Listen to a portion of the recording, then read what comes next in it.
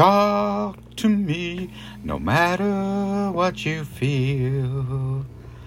Hi, my name's Scott Anderson, and you've reached my podcast. I think technically this is the last or second to the last podcast for November 2023. As always, there is a Hub Pages article that's going up. It actually goes up before this podcast, but it is available at the same time, usually as this podcast is available, give or take. The Hub Pages articles are available during review and then available after review fully. Anyway, this podcast, as always, is sponsored by two sponsors.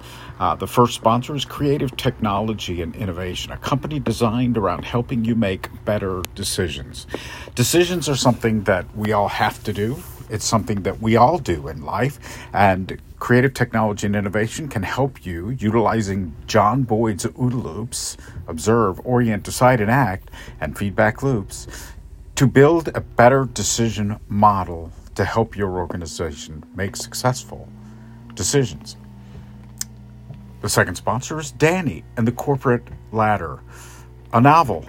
Sometimes in life you meet somebody who's so amazing that you think, yeah, this person's a fake. And then you find out not only weren't they a fake, but they were actually more amazing than you originally thought.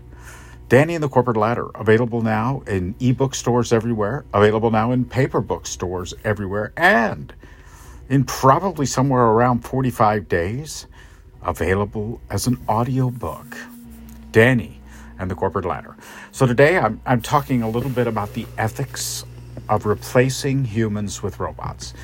In particular, I'm talking about high-stress jobs, not the stress that many of us in the white-collar world feel. I'm talking about physical stress, jobs that cause physical injury to humans over time.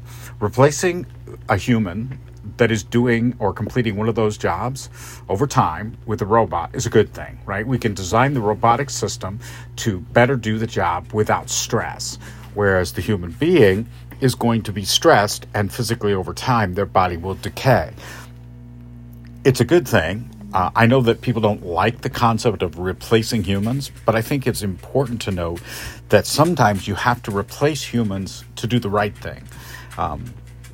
The right thing being, let's take care of humans, right? Let's protect human beings. Let's protect the sacred nature of each individual human life. But let's also allow people to make it to retirement age and not be so debilitated by the injuries they suffered working for 45 years that they can't enjoy their retirement. So that is, kind of where I'm sitting with the concept of automation replacing jobs in certain professional areas. For example, a robot can be designed to be 10 foot tall so it can reach to the top shelf of a warehousing facility without requiring a ladder. It also won't require, a bunch of the other factors that a human being would in climbing a ladder, reaching out, grabbing something, pulling it back off the ladder, bringing it down.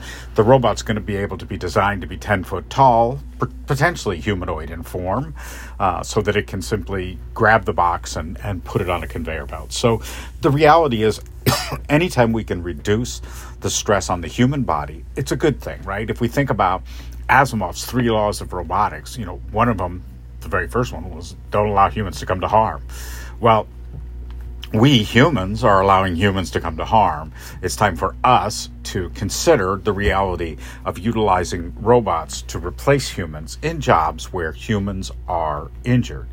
And I understand the concepts, right? I mean, I've studied Six Sigma, I've studied Lean, I've looked at both of them, and I understand, the reality of automation designed to improve the risk reduction and improve the error reduction of a system, right? The goal of Six Sigma is you measure errors per millions, and the goal is to reduce the errors radically, right? The better your Six Sigma system is, the less errors you have, the better your lower your cost is, blah, blah, blah.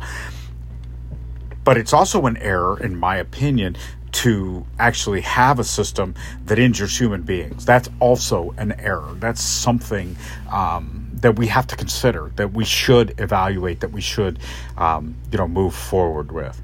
Anyway, that Hub Pages article is available. I'll put the link with the podcast, as I always do. And of course, I share both my podcast and my Hub Pages articles and the other stuff I write on various social media platforms. I am greatly reduced from where I was. I used to have 8 different social platforms. I am now down to Twitter, Minds, Facebook, and Patreon, and that's it. I don't use any other services.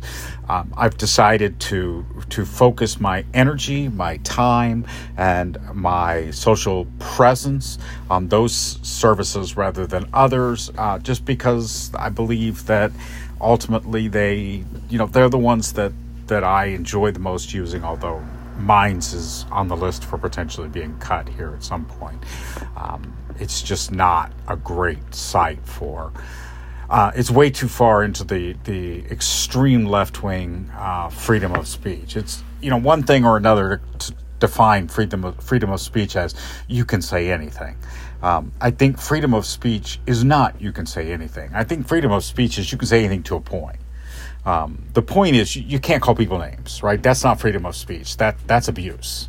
That's bullying. It doesn't matter what your goal is. If you call someone a name, you're bullying. You're exceeding your freedom of speech. You do not have the right to call someone a name.